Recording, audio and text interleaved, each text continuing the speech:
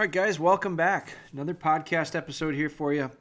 I don't know. I go into this one. It's based off of I'm combining an email question that I received actually a long time ago that was an unread message that I hadn't responded back to.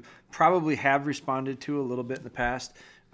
It's kind of why I was going back and forth on this podcast episode. If we talk about it, I feel like a bit of a broken record, but I also feel like there's always little variables and twists to these, especially because they're coming specifically from people's questions, whether it be DMs. This is an email. I've also got a message that came through Facebook that came in Monday. Today is Tuesday. So. I haven't had a chance to respond to it yet, but I saw it and I went, well, that one piggybacks off of that email that I was going to respond back to. And so it's all revolving around hold conditioning. These questions are. I know we've done a lot. And as I think back on it, of all the episodes of podcasts we've done, of all the videos we've done on our YouTube channel, Instagram, Facebook, whatever platforms, we actually produced a standalone video on hold conditioning that's available on our YouTube channel. Yep. It's also available on our website. Is that downloadable? Can they download that? Yep. So you can download it. We used to sell it. It was I think we used to sell it for $10. It's an hour long edited video. Like we literally filmed it at the time we were filming one of our training videos. I think we filmed it during the same window of time we were training our shed training video. And when we were going to include it in the shed training video, and then we realized that chapter alone would have been an hour long, and the shed training video is already 3.5 hours long. So we're like, man, it's so long. Not that mattered, because I don't care a lot about time, specifically when it comes how it relates to training a dog.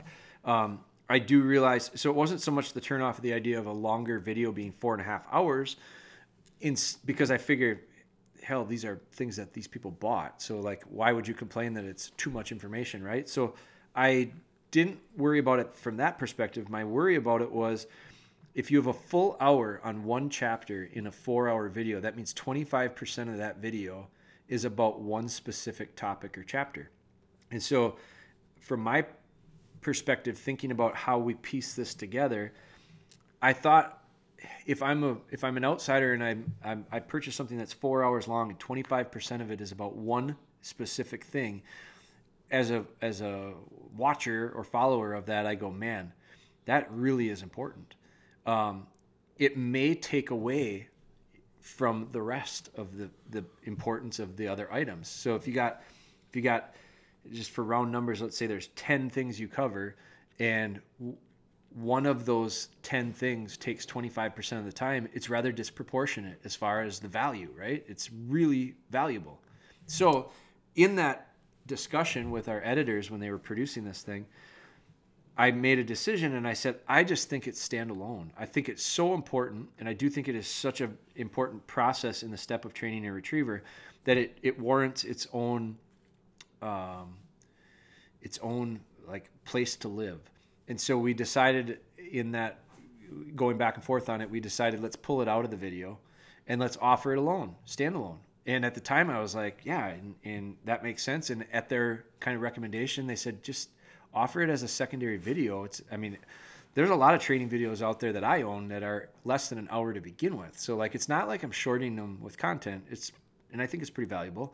So they said, if you're not comfortable with it, just break it out as a separate video and offer it at a price you feel fit. So we did it deeply discounted. I think it was like $10 in comparison to a $25 videos, which most of our training videos are. So I looked at it and I went, I was torn back and forth on, do you charge people extra for it? And the takeaway was, yeah, let's do it, but we'll do it at a rate that I think is very reasonable. So we did that for a year probably. And then I got to thinking about it, and we kind of took a shift, and this was a few years back. This is probably 4 or 5 years now. 3 or 4 anyway. We started thinking about it in general, and you'll notice, as a rule, if you followed us for any length of time, the longer, the more you'll probably see this. We have shifted to the idea of, I lean towards the idea of supporting those who support us the best we can, and that meant we made a decision. We said we're going to take that video, and instead of charging for it, because it was a good topic. It was a topic that I receive a lot of feedback on. It's the idea of the questions come up of force fetch versus hold conditioning, trained retrieve, whatever you want to call it. The alternative to what that hold conditioning process looks like, and there's a lot of varieties of it out there, and degrees that people take it in different directions.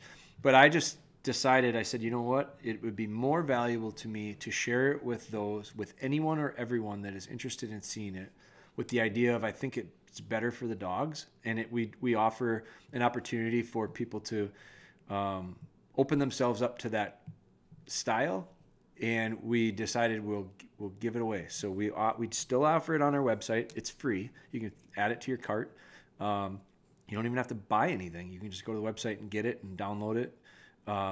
We also have it available on our YouTube channel. So it's just such a common topic that comes up, and so that's where I went back and forth on, God, dude, do another podcast episode on it. But when you get this many questions and you get them as consistently as you do, I do think there's a little different angle that we get. We touch on each time we answer one. So the explanation is out there why we're doing this one. Here it is. I'm going to read the Facebook message first, and then I think I'll read the question on email that I got, and then I'll address them because they do overlap. But here we go. I just wanted to. So this is coming from a guy named Ryan, actually relatively local from Wisconsin. I just wanted to drop a note and ask a pretty simple question in the grand scheme of things. I've got an 8.5-month-old female lab about 2.5 weeks into hold conditioning. I've got her walking on the picnic table we use for training while holding the dowel. She's doing great. How long should I continue at this point before I move into the on the ground with the dowel stage? She hasn't dropped the dowel at all since about day 4, but her and I both are enjoying the process, and I don't want to rush it. Thanks for your input. Love the YouTube channel, and I'm trying hard to get caught up on all of them. So, sent a picture, good looking dog on a picnic table, wooden dowel in its mouth, looks very familiar. Now, I'll go to the email. The email comes from, I think the guy's name is Chase. It says, hello, I've watched nearly all your YouTube content concerning hold conditioning. I'm left with a question. I'm currently training my yellow lab, May. My question is, do you do table work with all the items you want fetched, dowel, bumper, antler, birds, etc., before moving to the ground, or do you use the dowel on the table and then move off the table and introduce everything else on the ground? Also, what are you looking for to determine when they're ready to move off the table? So again, it's a similar question, and with a little bit of differentiation. I think the point I wanted to make with answering this, so I'll specifically answer this a little bit towards hold conditioning, and then I'll probably touch on some in general that I think you could apply towards hold conditioning. The idea you can apply towards hold conditioning, you also can apply it towards training in general and probably life.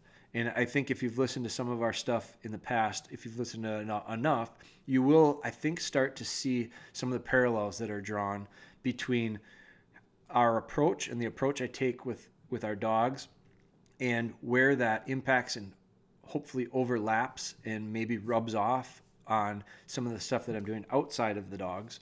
And I just think that for me personally, that's one of the greatest things I can attribute to training dogs is it has allowed me to become a better person in a lot of ways. It's thinking about the philosophies of it and the approaches and making adjustments accordingly have helped me, no question, in my training specifically, but also outside of training. And that's valuable, I think. It's something that I'm not afraid to talk about and share more today than 10 years ago. Partially because 10 years ago, just didn't know it enough. I felt it, didn't know it enough, didn't know it strongly enough. I didn't have the experience to share 10 years ago. I didn't have the experience to share 15 years ago. I didn't have the experience to share prior to that when I first started getting into really more serious working with dogs. So I think it's a progression that at some point, hopefully, you become more and more comfortable with it. You see more and more. you get to the point where you start to develop this confidence in the process, this trust in the process. Ben is famous for telling me to trust the process. And I am a process person. I really like the idea of the beginnings, the middles, and the ends. And the middles, really, for me personally, the part I really like. And so with specific to these questions, the one thing that's coming up here is, let's say, how long should I continue at this point before I move to the ground with a dowel stage? I don't think it's based on sessions, duration, time. I totally think it's dictated by the dog and how the dog is doing performance-wise. So, what I loved about this comment was she hasn't dropped the dowel since about day 4, but both her and I are enjoying the process, and I don't want to rush it. Isn't that refreshing to hear? It is. I shouldn't pose it as a question. I'll pose it as a statement. That is refreshing to hear. So it takes a while before you start hearing comments like this. I shouldn't say questions. Part of a question, but it's a statement as a comment. And the beauty of it for me is it's motivating. It's another nudge. It's another push to say, keep doing it. Keep going with this, because that's what I love to hear. I have talked about how important it is to enjoy what you're doing with this and how much that impacts success. So part of the reason I think Ryan is doing well is because of the simple statement that he says, but her and I are enjoying the process. I don't want to rush it. Beautiful. So Ryan, the X's and O's answer of when do you start to move to the ground with a dowel, quite honestly, you maybe could do it now. I don't know that you will know until you try, because if you have, it sounds like I'm reading it as you've got a lot of confidence. You've been doing it for 2.5 weeks. And if you did it every day for 2.5 weeks, and since day 4, 2.5 weeks is 7, 14, 17 days, something like that. And since day 4, you haven't dropped. So you got 13 days. Let's just say those are the numbers. 13 good days in a row without dropping the dummy. I guess my question would go back to, if I'm analyzing it from you, I'm looking for how she hasn't dropped it, but where's her position? Is her chin up? Does she know has she started to understand, do I have to hold her and brace her the whole time, or can I take my hands away? Can I move away from her? I think it's real important to move her feet prior to putting her on the ground, because I think there's a big difference between being elevated and sitting. Now you're on a picnic table, so I see your setup is a little bit different than mine. You've got a slip on, and I'm assuming that slip collar in the picture, you've got a slip collar on, or a slip lead around a flat collar. First off, I would take the flat collar off. If you're going to put a slip on, I take the flat collar off, because it just gets in the way of the effectiveness and the purpose of the slip. But you've got this slip lead on.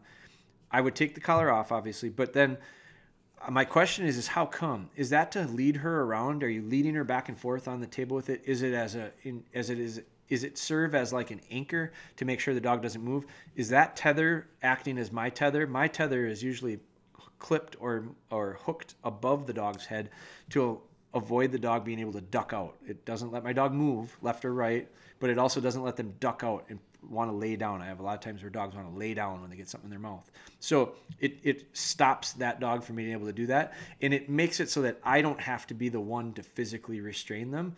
I do it intentionally. I don't want to be on the other end of this thing anchoring my dog down. So my question when I see your picture is, where are you at with that? Can you take that lead off? I would want that lead off and the dog to remain. The position I'm seeing in the picture is great. Dog's chin up. When you do this on the video, you can take a screenshot probably of that and put it in. But the dog's chin is up. Real nice position. But that's a 1 millisecond flash that I get to see of your training session. So I don't know, because that's all I'm seeing. And it looks real good. But I think I would be asking all these internal questions of, can I move the dog around? When I move the dog around, does it put her head down right away? Like, I don't like dogs that as soon as I start to move them on the table, they duck their head down. Because if you watch some of our stuff and you'll see that process, I don't like the idea of the dog having the ability to just simply open its mouth and all of a sudden the dummy drops or the dowel drops out of gravity. Instead, if you have them nosed up, head tipped back, even if the dog decides I want to open my mouth and release the pressure off of the object, the object is not going to fall out so quickly. Because if that happens and I'm not in position to be able to catch it, then the dog is going to get away with an action that I don't want to happen. And so I think you have to be careful of the timing part. So the timing with praise and the timing of correction. And set yourself up to be able to have good timing. If you might have the best timing in the world, but if you physically can't act on it, it doesn't matter. So those are questions. I would want, before I bring the dog, me personally, before I bring the dog down into the ground, I want him to be able to be free in that elevated position and moving in that elevated position without adverse effects to the positioning and the way that hold and delivery is happening. I would want to go down and back and forth on there. I'd want to heel them back and forth on lead maybe to start out with, but off lead eventually, because when I make a retrieve, remember all of these pre-steps are working up to the finished thing, which is the dog going out, picking something up, bringing it back. We're not going to do that with a lead on. So I don't use check cords. I don't use long. I think that if you have to use those, you probably are too far. You've moved too fast. You move too quickly. So I talked with a guy yesterday about the idea of him. He had questions about hold conditioning as well, and it was a real good conversation, but when in his specific situation, he was making some retrieves using his environment to his advantage by going off of his garage. He closed all the doors in the garage. He'd throw the dummy out of a small room with the door open. The dog would run out into the big garage, pick it up and bring it back into the small room. And it kind of like acted as a funnel for him. So I could totally see how that worked. But what he said was after so many, the dog would start to hang up and not want to come back. And so that's usually when he would reel it in using one of those long rope things is what he described it as. And I said, yeah, check like he's like, I don't know what you call them. I said, check cord. He said, yeah, I guess that's what it is. And I said, my problem with that is you're gone too long. Like in his specific situation, he went too long. So the dog got bored, checked out, quit doing it. And so his fix to it was, well, no worries. I got this long thing I'll reel the dog back in with. I look at it and go, I don't want to have that crutch. I don't want to have the thing to fall back on of, well, I can always reel him back in. Because the behavior that led up to that need for the correction could have been avoided altogether if we'd have just quit earlier. Make 2 or 3 good retrieves and then be done. And leave the fire burning a little bit so that the next time you do it, the dog gets excited, wants to go out and back. The habit, I don't want to have good stuff happen and then erode it at the end with the idea of, well, that one he quit on, so I had to reel him back in, and now we'll end it. So what did you end it on? You ended it on definitely not the best one. And so as far as repetitions.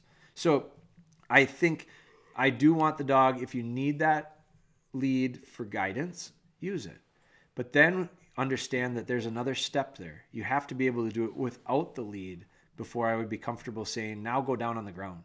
Because you got to keep in mind, the reason why we put the dogs up on the elevated platform is it helps them focus, helps them stay focused. It takes away a little bit of their confidence. And which with a bold dog, it allows them to spend a little bit more focus and attention on me. With some dogs that are not so bold, I still elevate them. But part of that is to build their confidence. Because if I can get them moving around if I can get a dog that's not so bold, a little less confident, if I can get them moving around on an elevated surface, I know I'll be able to do it on the ground. So there's multiple reasons of why we kind of do this from a standpoint of steps. And they're all kind of logically linked together, not always understood all at the same time. And so the idea, there is a reasoning behind this. So I think your answer is you need to do all those things first on the table before we're putting them down on the ground. And then if you put them down on the ground and the wheels fell off, my answer is not upset and go, this didn't work. It's we just didn't apparently do it long enough, or we missed something up there on the table. So just go back. It's the idea of, in training, I might take 2 steps forward and everything goes good. Then I might take another 2 steps forward and the wheels fall off. So then I go, okay, somewhere between step 1 or step 0 and step 4, we got 1 and 2 good. 3 and 4 threw a curveball at us. So now I'm going to back up maybe to 1 or to 2. I'm not just going to back up to 3 and go, maybe that's the fix, but it's hard for me to start with the problem. I'd like to look at it and go, what is the problem? Why is the problem there? And go back before it and start building my way back up towards it in the right direction. So it's a very fluid process, back and forth, back and forth, back and forth. But if watching some of our stuff, you'll realize you'll understand that a little bit better after you get it, after you hear me say it enough about the importance of balance. Balance is not one extreme one way or one extreme the other way, and balance is not standing still. It's really hard to balance something when there is no movement. It's a lot easier to balance something when there's slight movements because you're able to adjust. And so our goal is to achieve movement, measurable, controlled movement so that the thing doesn't fall down. But it's also never stop, and it's also never be extreme one way or the other because then you start to tip. So that's a micro answer to a micro question with a macro answer to maybe a macro vision or look on the training in a more general standpoint. Now, I got to go quick because Ben's got class here in a little bit, but I want to go and I want to touch on this. That was the Facebook question. This is the email question that kind of overlaps. And it says, my question is, do you do all the items that you fetch, the dowel, the bumper, the antler, the birds, before moving on the table, before moving to the ground? Or do you use the dowel on the table, then move to the table and introduce everything else on the ground? There's no black and white answer to this, and I don't think it needs to be. I think some folks, and I love the idea of people really analyzing this process to the depth that they do, because I do think it's really good to have an understanding of as many micro parts of it as you can. But I also think that with that, you have to take instruction in all training with a bit of a grain of salt, and with the idea of that worked maybe specifically for me with one particular dog in its specific situation at that moment. But the next day, don't watch one video or one series of videos and go, that's the way it's done. Because after you realize, if you watch more, the more you watch, the more you realize this, that there are lots of variations. And so over the years, again, for me, it's taken some time and it's still in the process. Like I'm still in the process of getting better at it, is the idea of the more we see, the more we do, the more opportunities we have to, and that's where problems or issues that come up are actually real beneficial. And I like to look at it as when things don't go well, boy, those are really good opportunities usually for us to learn, both the dogs and us. So the more opportunities you have, the more dangerous you are when it comes to like responding and reacting on the fly, and having all these experiences to flash back on and make reference to, and then try something. And I think that's the idea, is you try something, you see how it goes, and then you go back. And so I think in this case, it's Chase. There's not a black and white answer as to you need to do each item on the table first, then down to the ground, you might end up doing some on the table and then the ground. You might end up doing some on the table, then the ground, then back to the table. You may end up switching objects a couple times.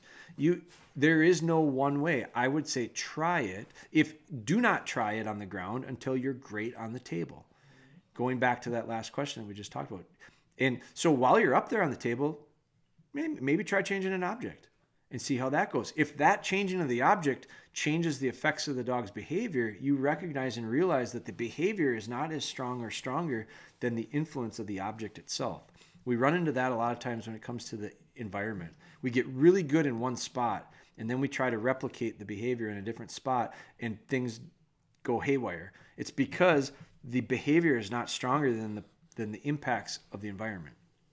And so we need the behavior to be foolproof regardless of the outside distractions, which a lot of times is environment.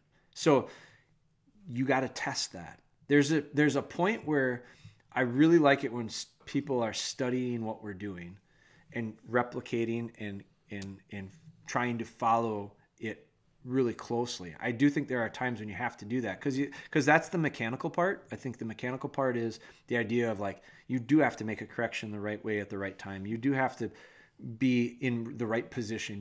There's these physical things that need to happen. But then there's this idea of understanding when, where, and how to move. and move on or move back. And that is something that comes with practice. There is no like one single indicator that a light bulb turns on and says, next step, go ahead. There's no like, you've earned this many points, you can now go to the next phase. That's not the way it works. And so you need to watch as much to get an understanding, practice as much to get an understanding, and to get your chops down, get your understanding of how it looks to actually do it, how it feels to actually do it. And then do it enough, make enough mistakes, recognize those, make adjustments and correct, and then continue to go back and forth until you get the forward progress. That to me is the most exciting part. It's figuring out all those little steps in between, not the idea of A and Z, and it's exciting to start, it's exciting to finish. The middle is a pain in my ass. I think too many people think that. And that makes it real challenging to get to Z. Because if the middle parts are a pain in your ass, that's the majority of the time. That's the majority of the work. That's going to be the parts that demand the most from you as a trainer. It's not that difficult to handle a dog that's got everything. It's not that difficult to handle a dog that's got nothing. Because if you have realistic expectations, you understand the dog doesn't have anything, doesn't have any skills yet. So that's not real difficult to start in on. It's in the middle that gets difficult to deal with, because you're going to recognize the frustrations that come. You're going to recognize the goods and the bads. And if you can't handle those swings, it's a really difficult thing to get through the process. And that's where I stress the idea of, I love this message from Ryan that says, but her and I are enjoying the process. I don't want to rush it. Yes. That's beautiful. So, all right, guys, that's it for this one. I know it's kind of a quick, well, I guess it's not that quick. It's almost 30 minutes, but it's specific to hold. I hope we touched on some specific things with hold, but the thing about hold, much like most of the training processes are, unfortunately, you're not going to get all the answers in one podcast, one video, one session, it's just, there's a lot of micro things involved with it that we have to incorporate all of them in order to make the thing work. And so and it just is the topic that just keeps coming up. And I'm real glad about it. I don't say it as a negative at all. It keeps coming up because people are interested in it. And I should do a count. This week alone, I bet you I got 10 or more messages or phone calls that were regarding hold conditioning, and the commonality, they all had a little bit different question or twist to them. But the common thing about it was, man, I'm so glad I found this. And I asked people, how did you find it? Searching on YouTube, where it came up on YouTube, and it's connected to force fetching, because they didn't want to do force fetch, or they were thinking about doing force fetch and they wanted to know more about it. And for whatever reason, this keeps coming up.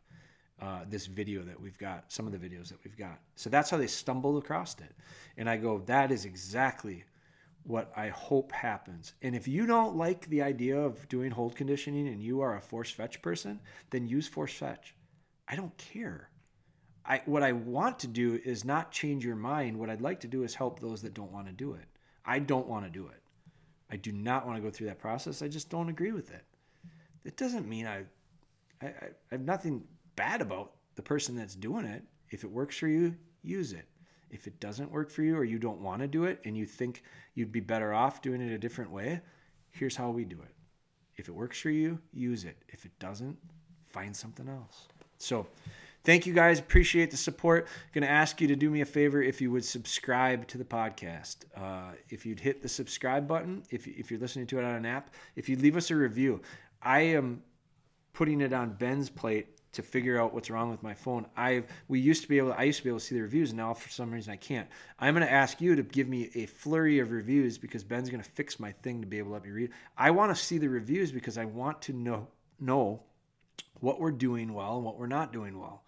And it also is a major way for us to help grow the awareness of it to others, because the more reviews you leave, the better other people are able to search it if it's something that they are interested in. So I'm going to ask you to do me that favor, and I'm also going to ask you to go over to our YouTube, and this is for Wonder Boy. Ben is busting his ass on getting, and Caden's actually, we got a 2-man front now going on YouTube. And so him and Caden, I've given them a challenge to grow that, and they are doing their best to do it, and I want to help support them. So if you are not a subscriber, if you'd subscribe to our YouTube channel and turn the notifications on so that you are aware when we put new stuff out. Ben's got class in 3 minutes, 2 minutes, and we got to run. Talk to you soon.